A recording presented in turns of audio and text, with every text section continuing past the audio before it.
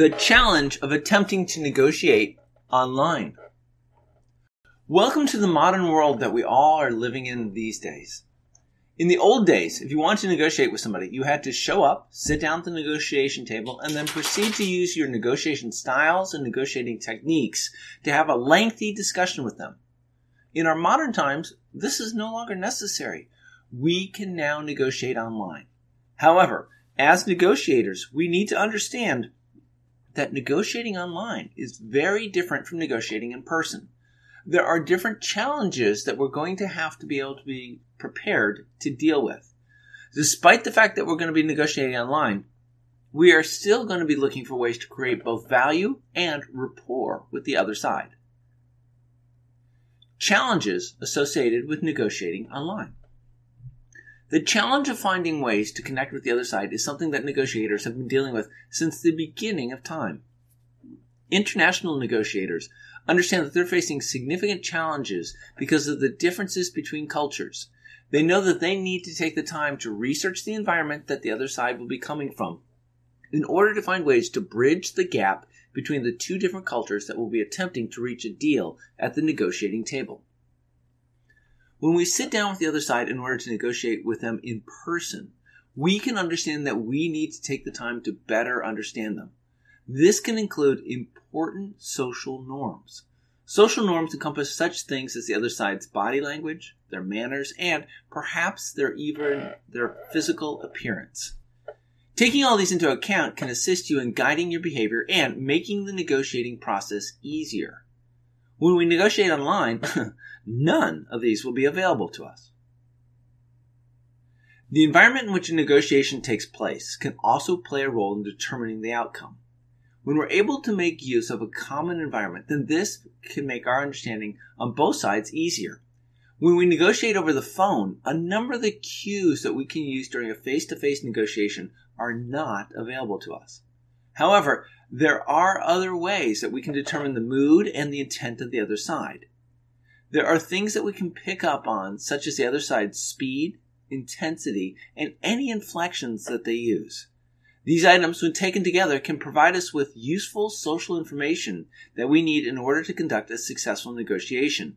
Once again, when we're negotiating online, even these more limited cues will not be available to us. How to negotiate on the internet. If we can agree that we feel comfortable when we sit down at the negotiating table with the other side, then it's now time for us to find out how we can negotiate online and, perhaps more importantly, how we can go about building rapport with the other party who will be remotely located. The big question is, how do we go about translating the rapport building and social cues that we normally use to online negotiating? When we're negotiating online, we are at a distinct disadvantage. The social norms that are so important in face-to-face negotiations are not available to us. The only cues available are words typed on a screen. In this case, we're going to have a real challenge trying to reciprocate the other side's style. Online, our style is going to be based on how the other side interprets what we write to them. Do we use a great deal of capital letters when we send the other side email? Do we use emoticons to communicate what we're currently feeling? Or do we fill our communications with small talk, such as the current state of the weather? These are all matters of personal preference. What's more, the speed of electronic communication lends itself to short, direct messages.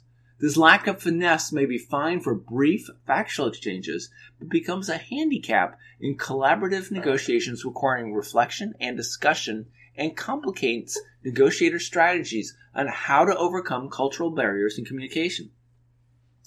When we're negotiating in person, we tend to reveal information honestly, and the other side both believes and acts on that information.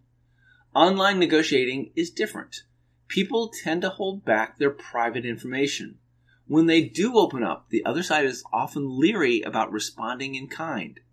Studies have shown that the information exchanged over electronic media, such as email, is less likely to be true, less likely to be relevant and clear, and therefore less informative and useful than similar information exchanged face to face. As we all struggle to keep up with the constant flow of electronic data, it's not surprising that trusting, collaborative online negotiations are rare. What all this means for you. Most negotiators are comfortable with negotiating face-to-face. We know how to show up, sit down, and then spend the rest of the principled negotiation attempting to read the other side in order to determine exactly what they're thinking. Even if we find ourselves negotiating with someone over the phone, we still have a number of cues that we can pick up on in order to find out what they're really feeling. However, negotiating online is completely different, and we don't have the same signals to work with. International negotiators have to overcome the differences between cultures. When we sit down to negotiate with somebody face-to-face, we're able to tap into a number of different social norms in order to determine what the other side is trying to communicate to us.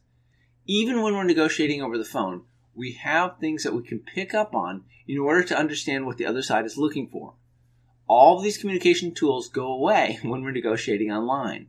How we type our messages and what types of content we put into our messages can play a key role in communicating to the other side how we're feeling. We need to remember that people tend to hold back on their private information when they're negotiating online. There is no question about it. Negotiating online is difficult to do correctly. It differs considerably from the types of negotiations that we're used to.